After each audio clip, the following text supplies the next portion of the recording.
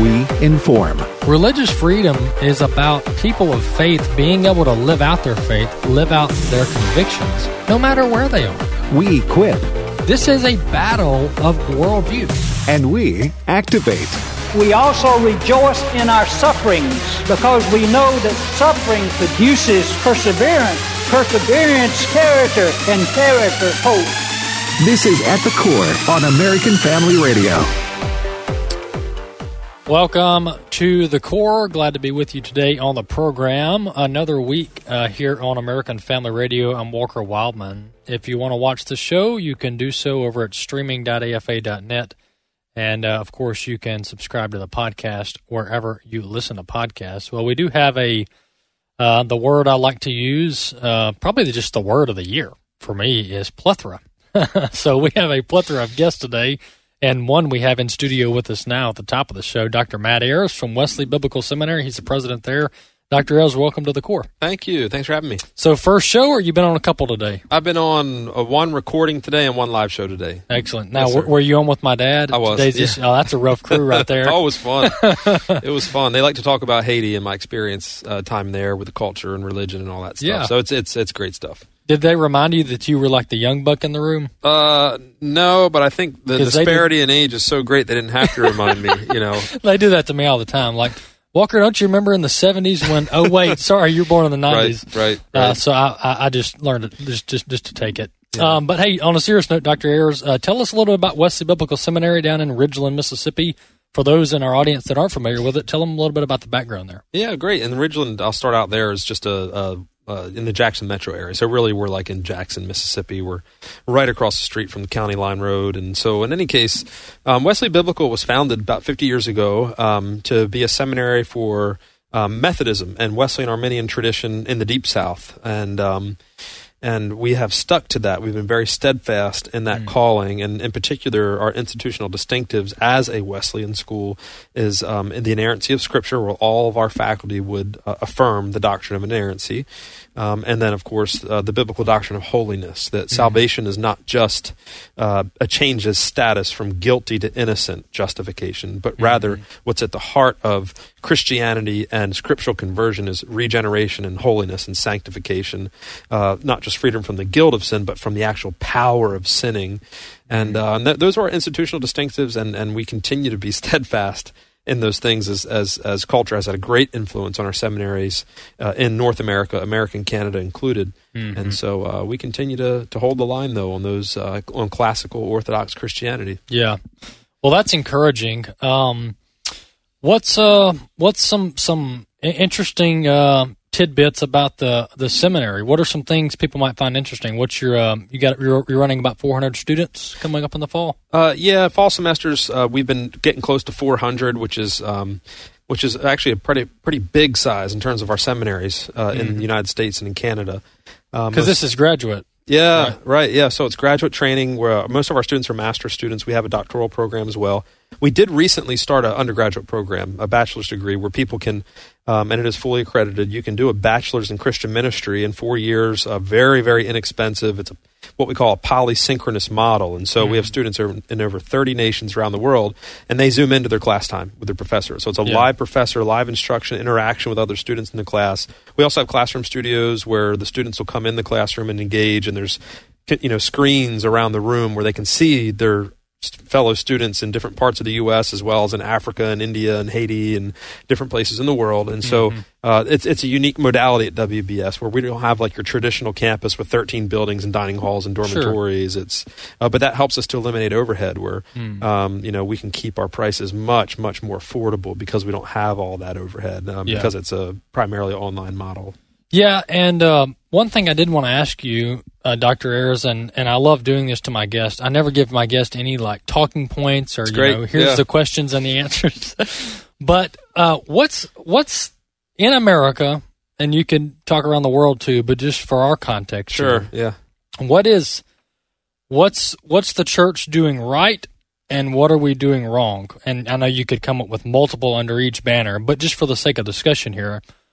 What's one of the key things that the church in America, the believers, the body of Christ has been focusing on wrong, doing wrong, etc.? And then what's something that maybe we're doing right? Yeah, I would start with the stuff we're doing right. And I think that what we do really well in America is pretty well split between Protestant and Roman Catholic, but there's a wonderfully large evangelical representation of the population, right? And one thing that I think we do really well as an American church, and that would include Protestant and Roman Catholic, and even our Eastern Orthodox friends, is the desire to see people come to faith in Jesus. That we want to share our faith. We are truly evangelical, and even people just want to see people come to know Jesus as their Lord and Savior, and that is, I think, a very virtuous and pious hunger of the church. And that's why we're called evangelicals, right? Sure. We want to share our faith. I think that we do that really well.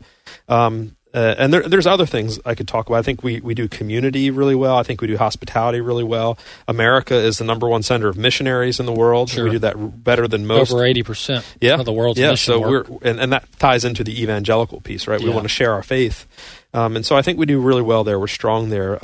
What do we do not so well? So I want to be really careful there because it is the bride of Christ. It is the body of Christ. And I don't want to be a critic. I'd rather observe maybe some helpful, constructive, let's say, criticism, because you always want to avoid the plank and the speck, right? Sure. And it's hard to throw stones from a glass house. I don't pretend to have it all. And we're speaking in broad terms. Right, speaking in broad terms. Yeah. So in any case, I think our preaching really needs to improve. I think that we are theologically very, very deficient and incompetent when it comes to doctrine and specifically church history. Yeah. There are so many naive heretics and heresy in the church, and it's staggering when you see the Barna Report statistics in terms of the heresies in the church, and a lot of that is because of the topical nature of instruction. So much of our preaching these days is more, I don't say more, I'd say it leans more towards entertainment value, keeping people interested in what you're talking about, as opposed to proper doctrinal sound teaching, proclamation of truth, and even exposition of Scripture. I remember visiting a church, a pretty big church, a few thousand members, and they were just getting ready to start a series on worship. And I thought, great, what a wonderful, worthy series, a sermon series on worship, right? And we have the largest book in the Bible is a handbook on how to worship and a theology of worship. It's the book of Psalms. Yeah. And I sat through a 30-minute sermon that never mentioned the book of Psalms once. And I thought, can we at least pretend that there's an authoritative text in the room, right? Yeah. And so we have to know Scripture, and we have to know doctrine, and we have to know where we've come from in terms of church history. And I feel like there's a whole lot of ground to be made up of there. It's not merely an emotional experience and a personal encounter. All those things are good, but there's a whole lot more content that we need to really wrestle through. Yeah, and part of that, as far as biblical literacy, and I've experienced this a little bit, as a believer, but people, sometimes I believe we heavily emphasize the salvation experience as just a brief glimpse in life, or a brief moment in life. But really, the whole salvation experience and becoming a disciple, it's so deep, and it's like never ending. And sometimes I feel like people, as Christians, we're so focused on having people convert to Christianity that once they become believers, then it's like you just have to figure it out on your own. As far as what does God's word say about how I should live? How should I conduct myself? You could just look at all of Scripture and how we should live and how it teaches us to live. True discipleship seems to have gone by the wayside to a certain extent. Yeah, and I think that because of the Protestant Reformation, and that's our context, at least here, in AFR and AFA, and I, of course, am a Protestant. I'm not Roman Catholic, but we tend to put an emphasis in what it means to be a Christian in salvation on the punctiliar moment of justification, of being forgiven our sins, where that's going to an altar, raising our hands, standing up. I've made a decision to follow Jesus. Sure. Now, there is that reality. We believe in the new birth and being born again, and that moment of baptism in the Holy Spirit, where I don't necessarily mean speaking in tongues, but the moment of our new birth. There is that punctiliar moment that we can identify in time and space. On this day, I gave my life to Jesus. But, we also have to remember that sanctification goes along with, it's the necessary outcome of justification and regeneration. And salvation is not simply, it is this, but not simply that moment. It is a journey. And that's one of the reasons why I love John Wesley, our school is named after him, is that he really emphasized thinking about what it means to be a Christian as a journey over and above a one and done. And different traditions, lend themselves in different ways to thinking about salvation this way, in terms of the doctrines of election and predestination and whether you're chosen or not, and the way that you define those things, either lean in towards the notion of a journey and sanctification, being conformed to the image of God and gradual growth, as opposed to this one and done notion. Now, no true Christian believes in one and done. I have heard people talk about that, but I wouldn't count them as like a true follower of Jesus. So I think that you're right about that. And God's never stops the work, right? He always completes the work that he begins, and being open to that, and having the courage to look at ourselves honestly, with the help of the Holy Spirit to identify areas of growth, I think is the challenge. Yeah, and moving from milk to meat, and I know multiple writers in Scripture talk about this, but moving from milk to meat is important. At some point we've got to graduate. Right. At some point we have to step up and start tackling the key, theological issues in Scripture. But Dr. Ayers, what's you offer a graduate and now you got an undergraduate program, but tell us about your podcast. I know you said you've been doing this at least a year, roughly about a year or so. I listened to a little bit of it this morning, but what do you go over? What's the name of the podcast, and what are some of the things you discuss? Yeah, so the podcast is called Seminary Unboxed, and the idea here is to get into the open air, right, publicly available, some of the discussions, lectures, content that we deal with in the seminary classroom. I find, when I go and I do preach a lot, but I identify more as a teacher, and people are so hungry for more substantial things than topical sermons on how to manage money or good marriage. And I think that those topics are important, but they're hungry to hear more about deeper exegesis, principles of hermeneutics, as well as doctrine and theology. And so when I talk about I've realized, this is what we talk about every day in seminary. And so if the general layperson or public is interested in hearing more, let's provide a delivery method, or at least a program to make that happen. And so Seminary Unboxed, offering what we talk about in seminary to the public. And I had a season, about a year, of just interviewing scholars and books that they've written to talk about their books, to promote their books that are important and speak to the issues of today. But since I taught a class on the book of Revelation last fall, 600 level class, and so it's pretty deep exegesis of the book of Revelation, and people were just deeply interested in that. We had about 90 auditors in that class, and we always encourage people to audit classes, and didn't get through the book. So I said to the class, I'm going to spend the whole next year on the book of Revelation, talking about things that we didn't cover, and restarting at the beginning of the book. And so the most recent episodes are a series of exegetical analysis of the book of Revelation. And they're about 30-minute segments, and it's a deep dive. It really is. We go word for word, phrase for phrase. I mean, there's a lot of stuff we cover there. Seminary Unboxed. Seminary Unboxed. You can find that on Apple Podcasts, Spotify, all that stuff. I want you to answer something in about 30 seconds. But one thing I get frustrated with myself and with other believers is sometimes the lack of reverence for God. Yeah. God's often referenced as many people, and this is in Scripture too, references him as a friend. But sometimes I'm afraid we almost peer. We turn God into a peer, a friend, a brother, or some people call him a bro. What about the reverence of God? How should we view God? 30 seconds. Yeah, so this is something we're very interested in, the holiness of God. And what we're talking about there is certainly his ethical purity, that is purely good and incorruptible, but also the ineffability of God, that you can't even use words to describe him. He dwells in inapproachable light. He is so eternal and beyond human comprehension that we can't encapsulate him even in any image or anything in the created order. He is so utterly other than anything we could know that lends itself to reverence. Amen. Praise God. Hey, thanks, Dr. Ayers. Thank you. Appreciate you. Yeah, Wesley Biblical Seminary. That's WBS.edu, WBS.edu. Keep up the good work. Thank you. Thanks, Dr. Ayers. Yep. All right, folks. First segment down. We got a few more guests left at the core here on American Family Radio. Don't forget to check out the website, afr.net. We'll be back in just a few minutes.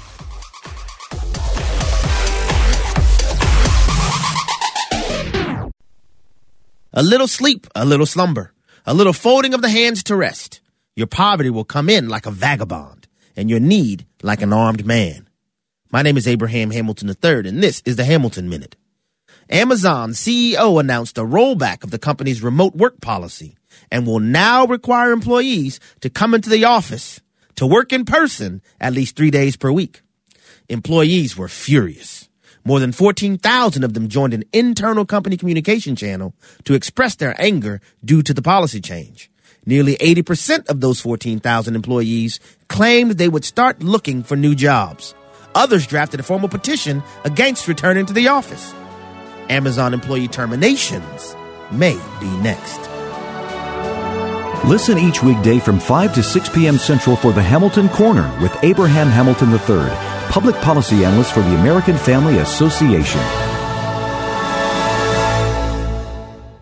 This is Raising Godly Girls Minute with Patty Garibay of American Heritage Girls.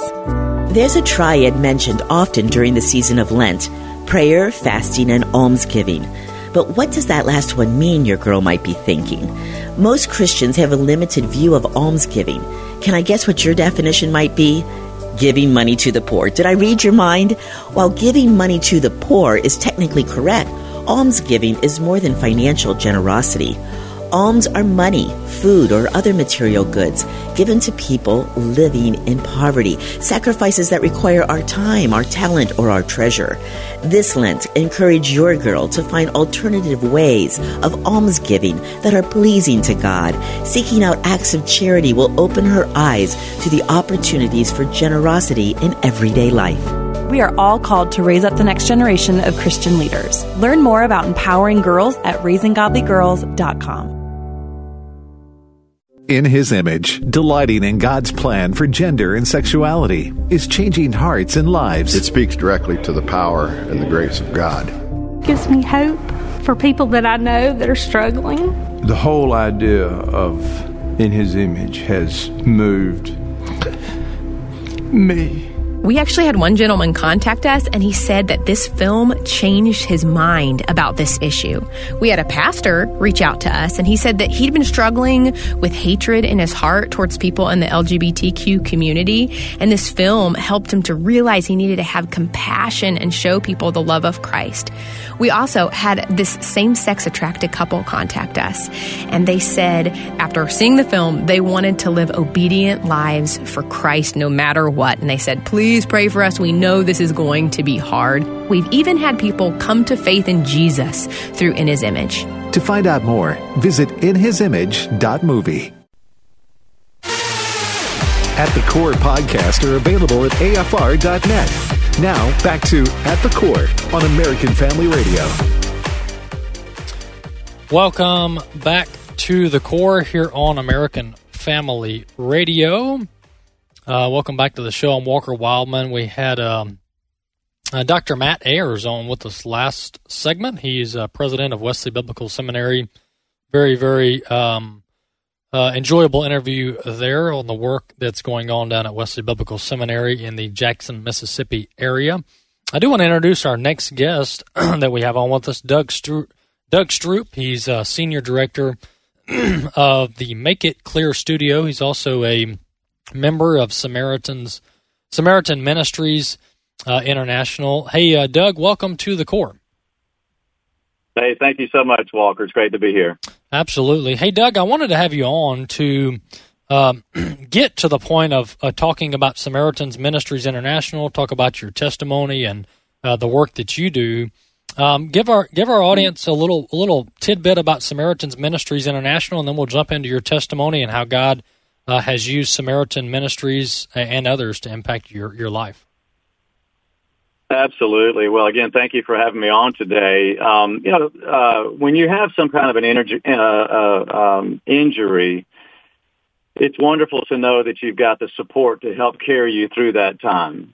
And so that's what Samaritan Ministries has done for me and for my family. I was out of work for over 2.5 years and just had medical bills piling up, as you can imagine, from a brain injury. And it was just great to have them there, knowing that there's fellow believers, brothers and sisters in Christ all over the that came through Samaritan Ministries. And knowing that they were there to help us take care of all of those bills while I was out of work recovering from an injury. So it's just a wonderful, wonderful ministry, great organization that has come through, every time we need. So we're very, very grateful. And for those who don't know, Samaritan's Ministries International is a healthcare sharing ministry. Many of you have heard of these. It's a healthcare sharing ministry. It's an alternative to health insurance. Doug, tell us about your injury. What happened, and how your recovery went, and what you're up to now. Absolutely. So I have been, loving exercise, right? I want to take care of my body. I know our bodies are the temple of the Lord at the moment of salvation, and so I always want to take care of the temple here, right? And so one of the big things I was doing was I would run and I would cycle and exercise, all those things, try to eat right. Well, I did a century ride. It was one of those things on my bucket list, that I wanted to do. And so when I was 50, I signed up to do a century ride, and that's 100 miles, all at one time. And I got to actually 8 miles out from the finish line, and I blew a spoke in my back tire. And so I knew I was only a few miles away from the finish line. I was going to just limp it across. We'd be just fine. Well, I ended up running off the road. Walker, I could see the finish line just up the hill in front of me. And I was that close, and I went off the side of the road at about 20 miles an hour. I ended up trying to compensate to get back on the road, and I flew over the handlebars, and my bike went across 2 lanes of traffic. I went out in the middle of those 2 lanes of traffic. I remember a couple of things flying over the handlebars. One of them was kind of funny, but it was my thought. I thought, this is going to hurt really bad.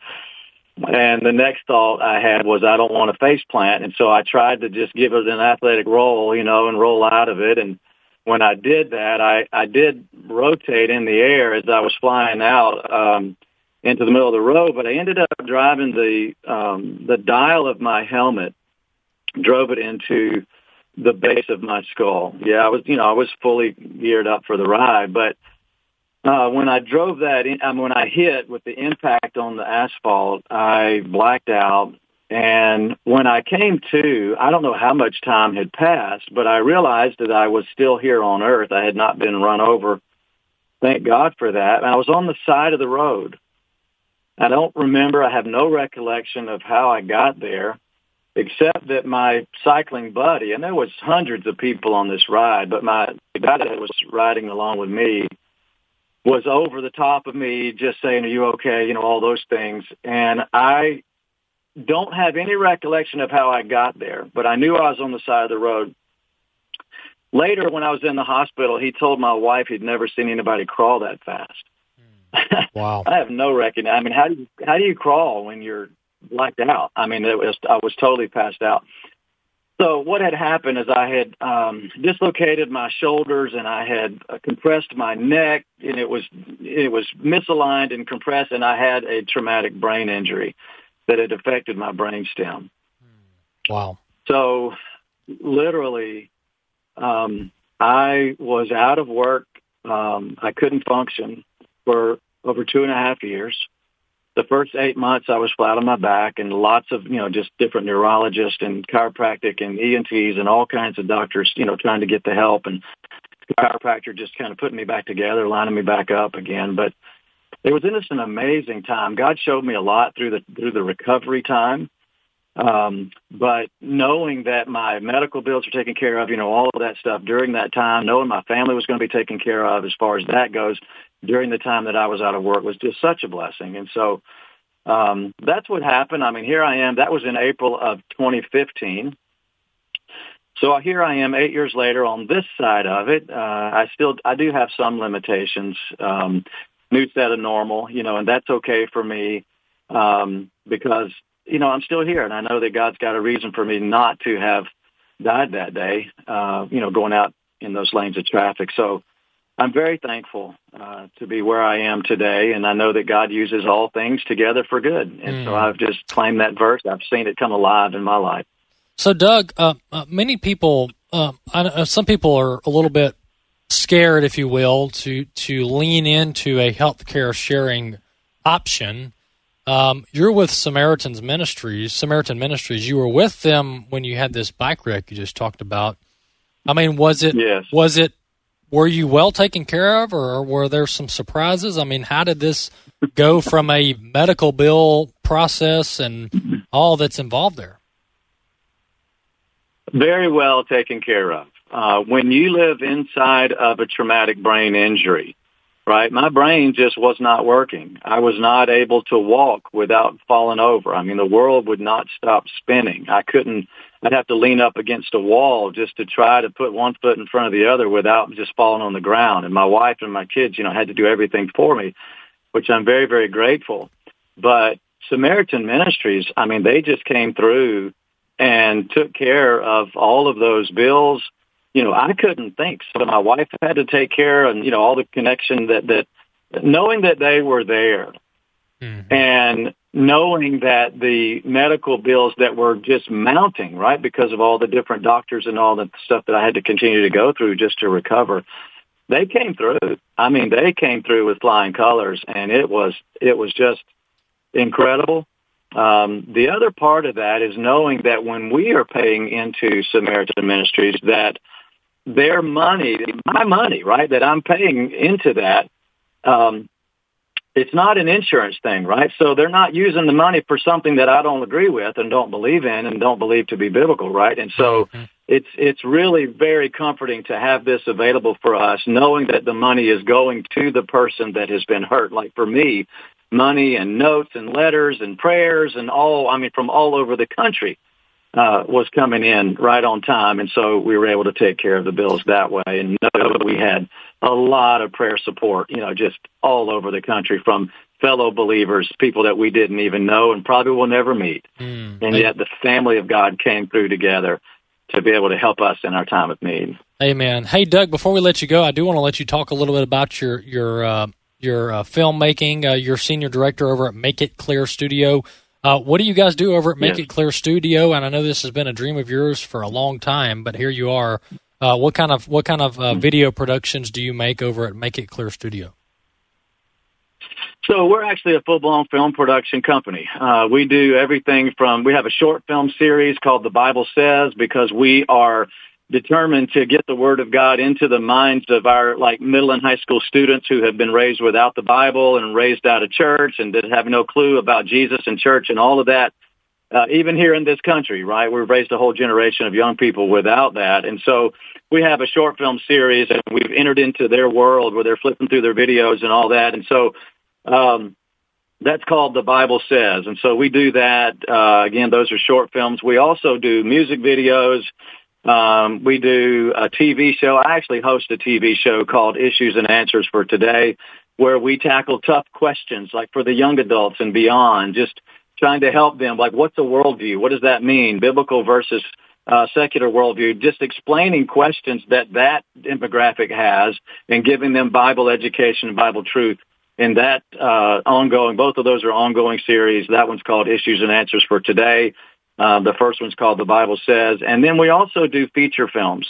We just wrapped on a feature film in August that we should be distributing here in the next couple of months. And so all of these are tackling some really tough topics. I'm not against entertainment at all, so a lot of what we do is entertaining, but we're kind of edutainers, if that makes more sense. And people can go to, we want to make people think about the topic of one of the films that they just watched, that we produced. And people can go to makeitclearstudio.com and they can find out, a lot of things there for us as well, about us. And we also have an app, Make It Clear Ministries. They can download an app at their favorite store and get all the information there about who we are and what we do. Excellent, Doug. Thanks so much for coming on the Core. I appreciate your testimony. Absolutely. Thanks for having me very much. Absolutely. That's Doug Stroop. He's a member of Samaritan Ministries International, also a senior director at Make It Clear Studio. Fascinating testimony there, just to hear firsthand what it's like to be participating, be a member in one of these healthcare sharing ministries, and then to have a traumatic bike accident and brain injury, etc., and just go through all that with that type of plan. Very, very fascinating. Hey, I do want to move on and cover a few more topics before we wrap up the show today. This was actually on CNN. I found this quite fascinating and interesting to be on CNN. But this is about 1 minute and 43 seconds. This is Kevin O'Leary, well-known Shark Tank judge. For those who've watched Shark Tank on MSNBC. But he's a businessman. He probably goes by various different titles. But Kevin O'Leary, a multimillionaire, if not billionaire, he was on CNN talking about these Democrat-run cities and states that are just running businesses away. It's very fascinating. Listen to clip 3.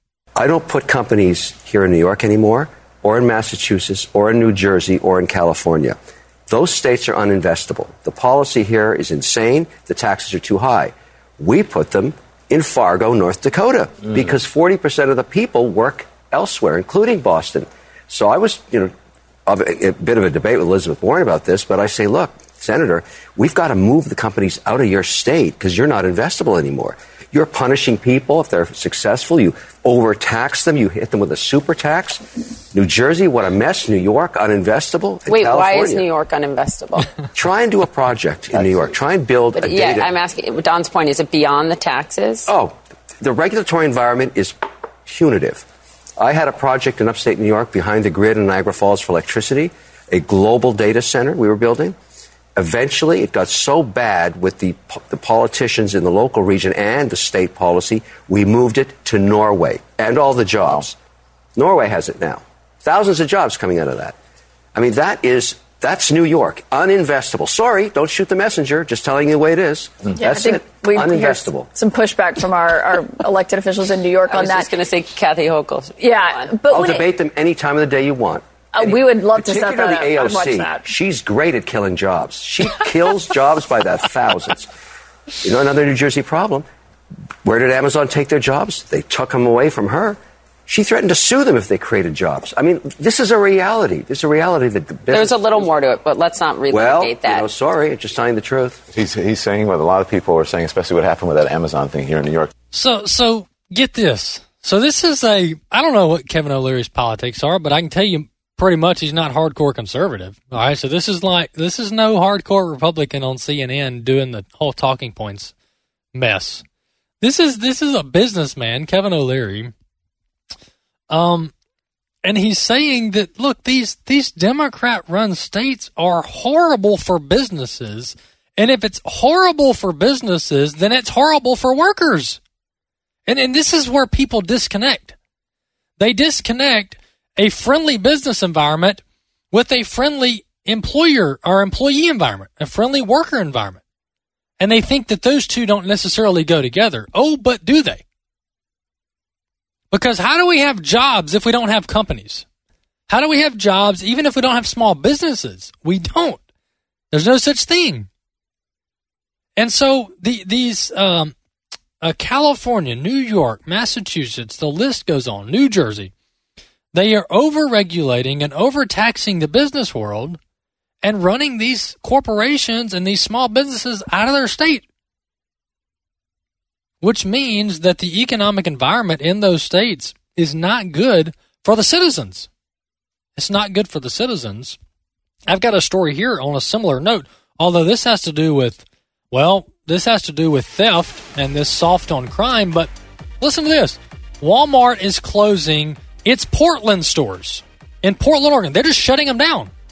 They're closing their Portland, Oregon stores due to financial reasons as the city endures rampant crime, Fox Business reported on Saturday. So they're closing 2 stores in Portland, Oregon, Walmart is, because crime is out of control and they're losing tens of thousands, if not millions of dollars on theft that is never remedied. And these same people that steal stuff at Walmart are back on the streets the same day that they get arrested. So where are people going to shop now? Yeah, there's other places, but what happens when every business says, no, we're not doing it, and they move out? This is terrible for the citizens. We'll be back in just a few.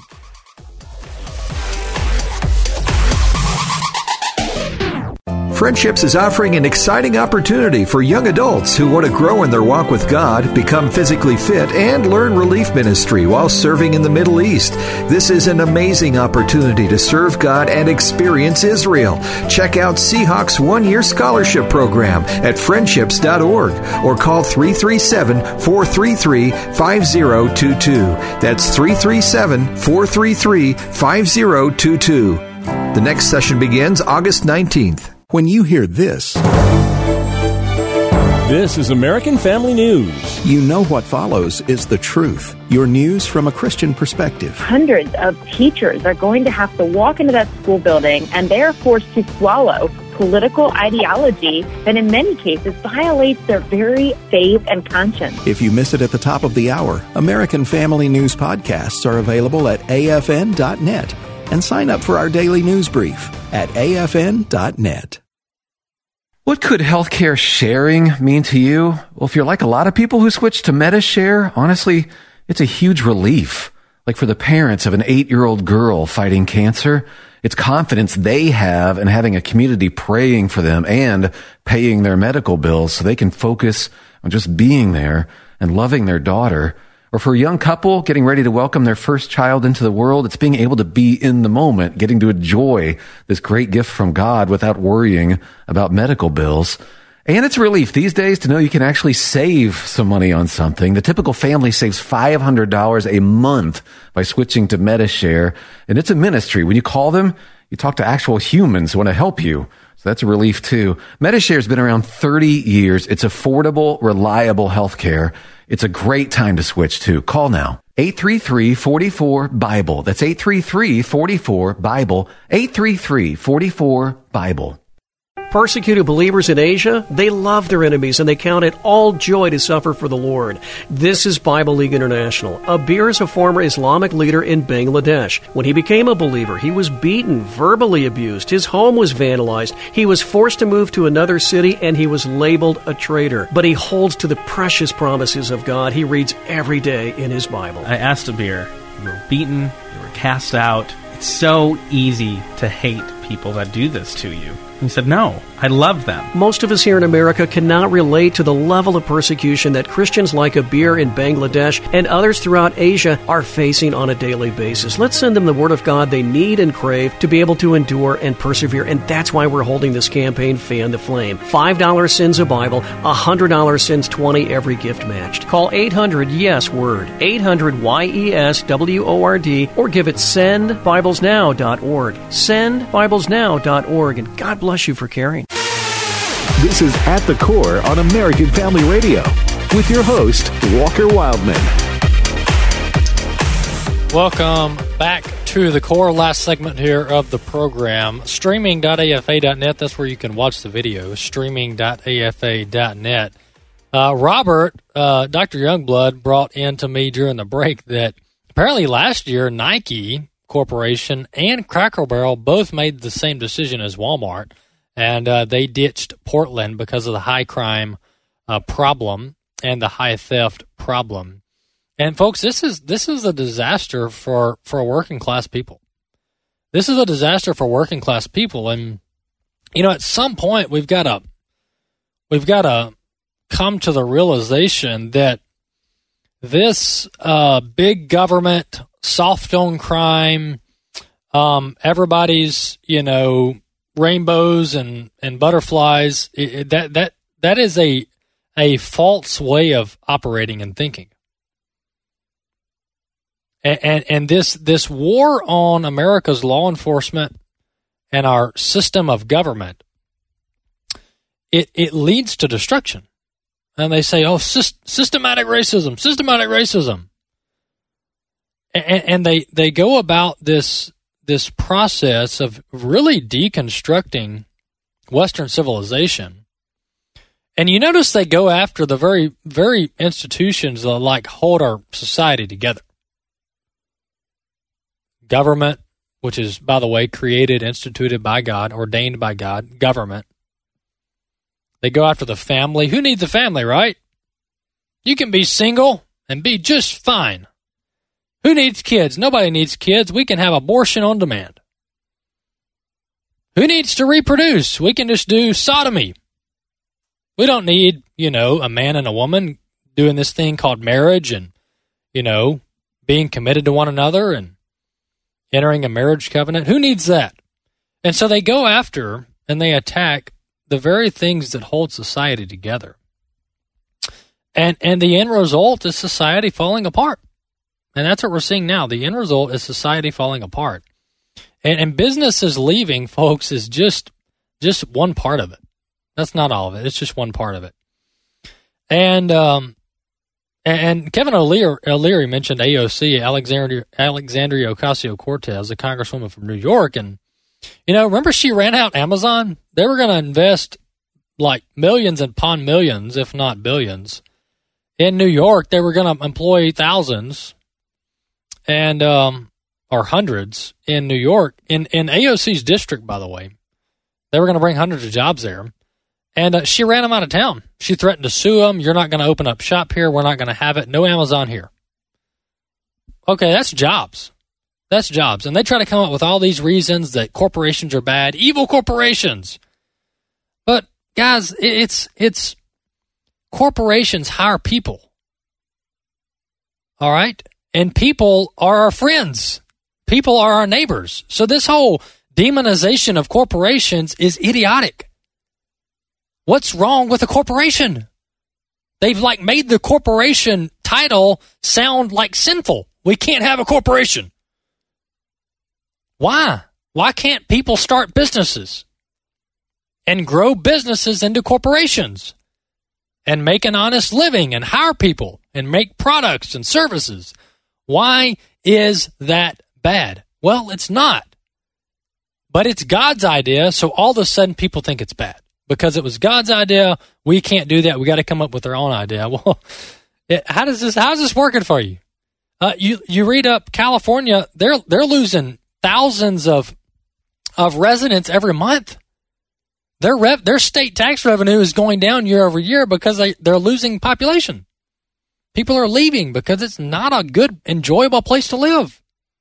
Same thing in New York and other liberal-leaning places. Austin, Texas is dealing with their own high crime problem. Dozens of police officers are quitting in Austin just in the last few weeks. And then did you see what happened in Atlanta yesterday? So the Atlanta Police Department is trying to set up this training facility. They're trying to construct this training facility for law enforcement, which is a good thing, right? Don't we want strong, good law enforcement? So Atlanta city is trying to set up this and build this law enforcement training facility right outside of on the edge of Atlanta. And these anarchist terrorists went out there and started burning it down. Like 30 plus arrests were made yesterday from these domestic terrorists running down the cops and their construction project. Where's Merrick Garland? Where's the Biden DOJ on this? These are actual terrorists. They're destroying lives and property in the name of their political agenda. And Merrick Garland's too busy arresting pro-life Catholics that dared to walk on the sidewalk outside of a Planned Parenthood. Talk about having your priorities out of order. Moving on to a few other stories I want to get to before we wrap up the show. This happened this over the weekend as well. This is Michael Knowles, well-known conservative commentator. He co-hosts the podcast The Verdict with Ted Cruz, the senator from Texas. Anyway, he was talking about transgenderism, and boy, the left just took this and ran with it. And they've done this with American Family Association as well.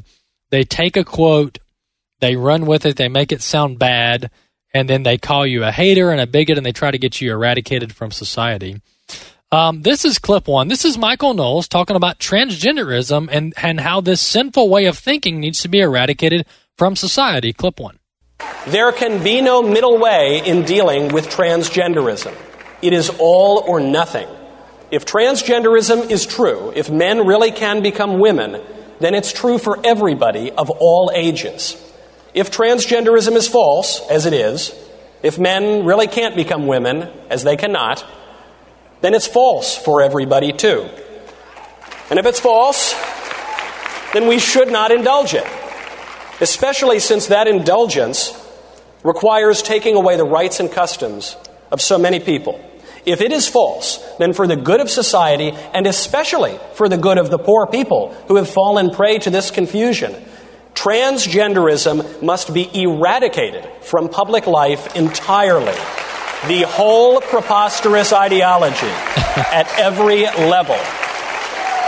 So that's Michael Knowles saying what is very commonly said, that this perverse way of thinking can't stand. We don't need to validate this way of thinking. It needs to be eradicated. It needs to be done away with.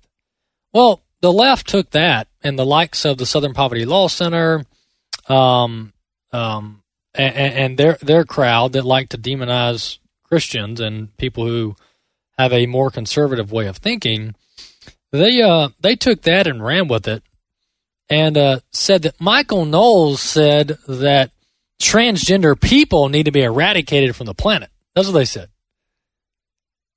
And there were articles after articles that left-wing media ran on that. But that's not all what he said. That's not at all what he said. And furthermore, what he said is right, because here's what we're coming to grips with, whether we like it or not. In American society, here's what we're coming to grips with. The traditional, what they called live and let live, which is a left-wing slogan that they came up with, definitely not created by Christians.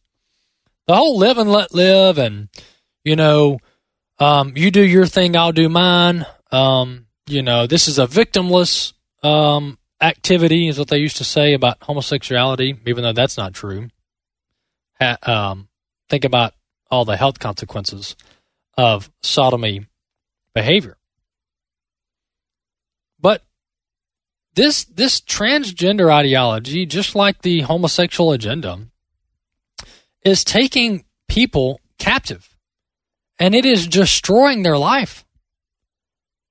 And so something like men thinking they can be women and women thinking they can all of a sudden become men, folks, that is a very abnormal, unusual, unhealthy way of thinking.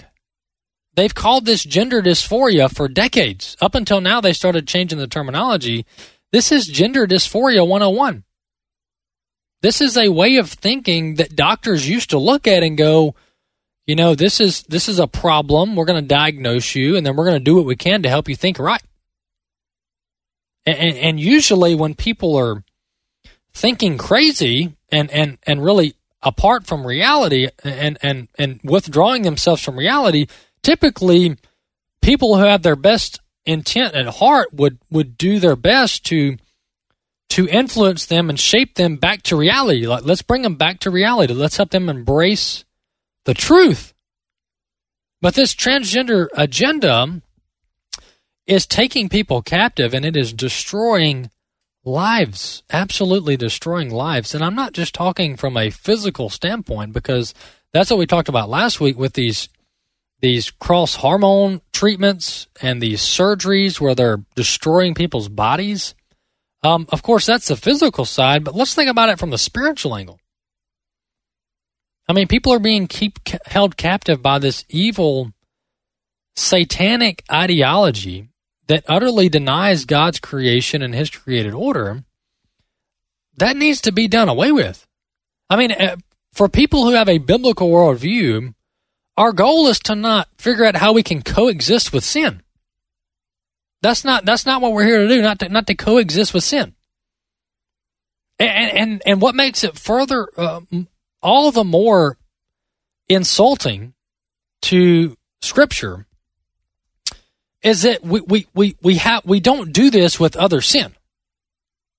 And this is what's so baffling to see in society is we traditionally have not beat around the bush with other sin. It's just this sin of sexual deviancy that we all of a sudden feel like we got to tiptoe around it.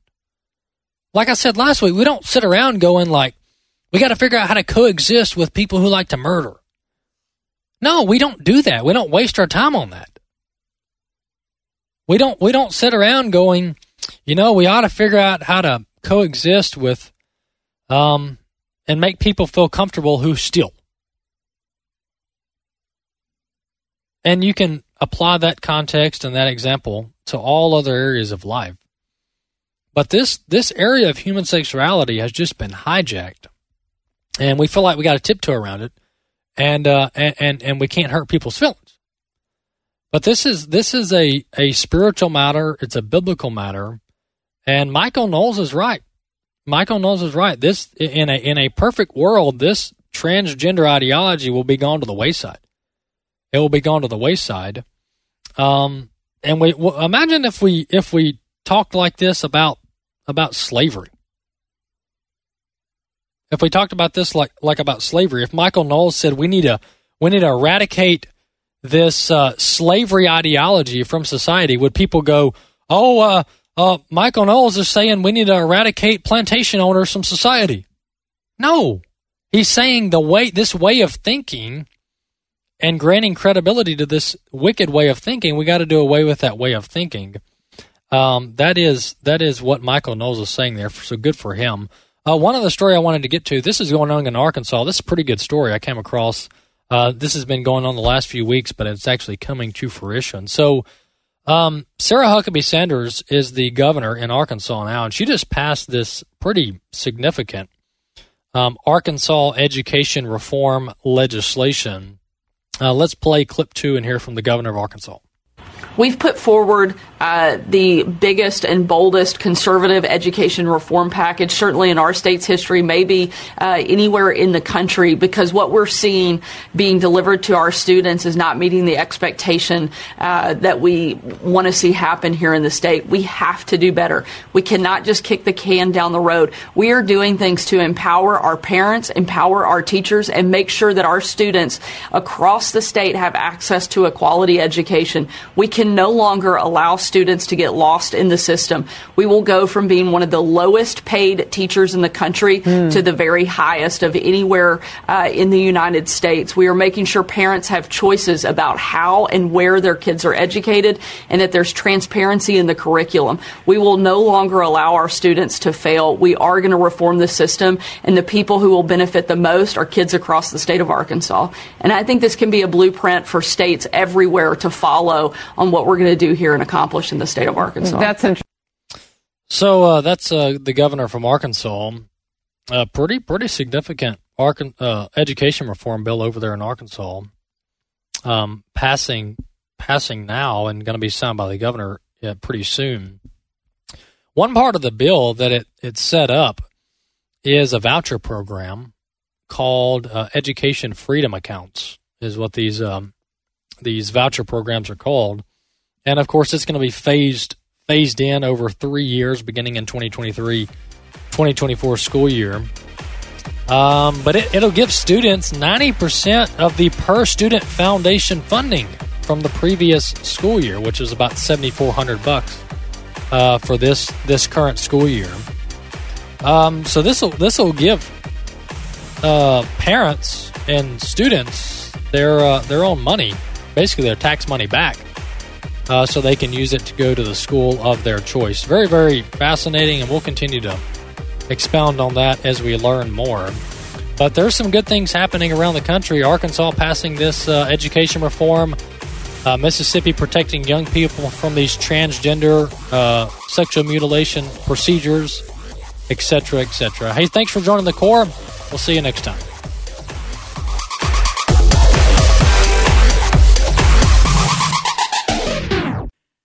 The views and opinions expressed in this broadcast may not necessarily reflect those of the American Family Association or American Family Radio.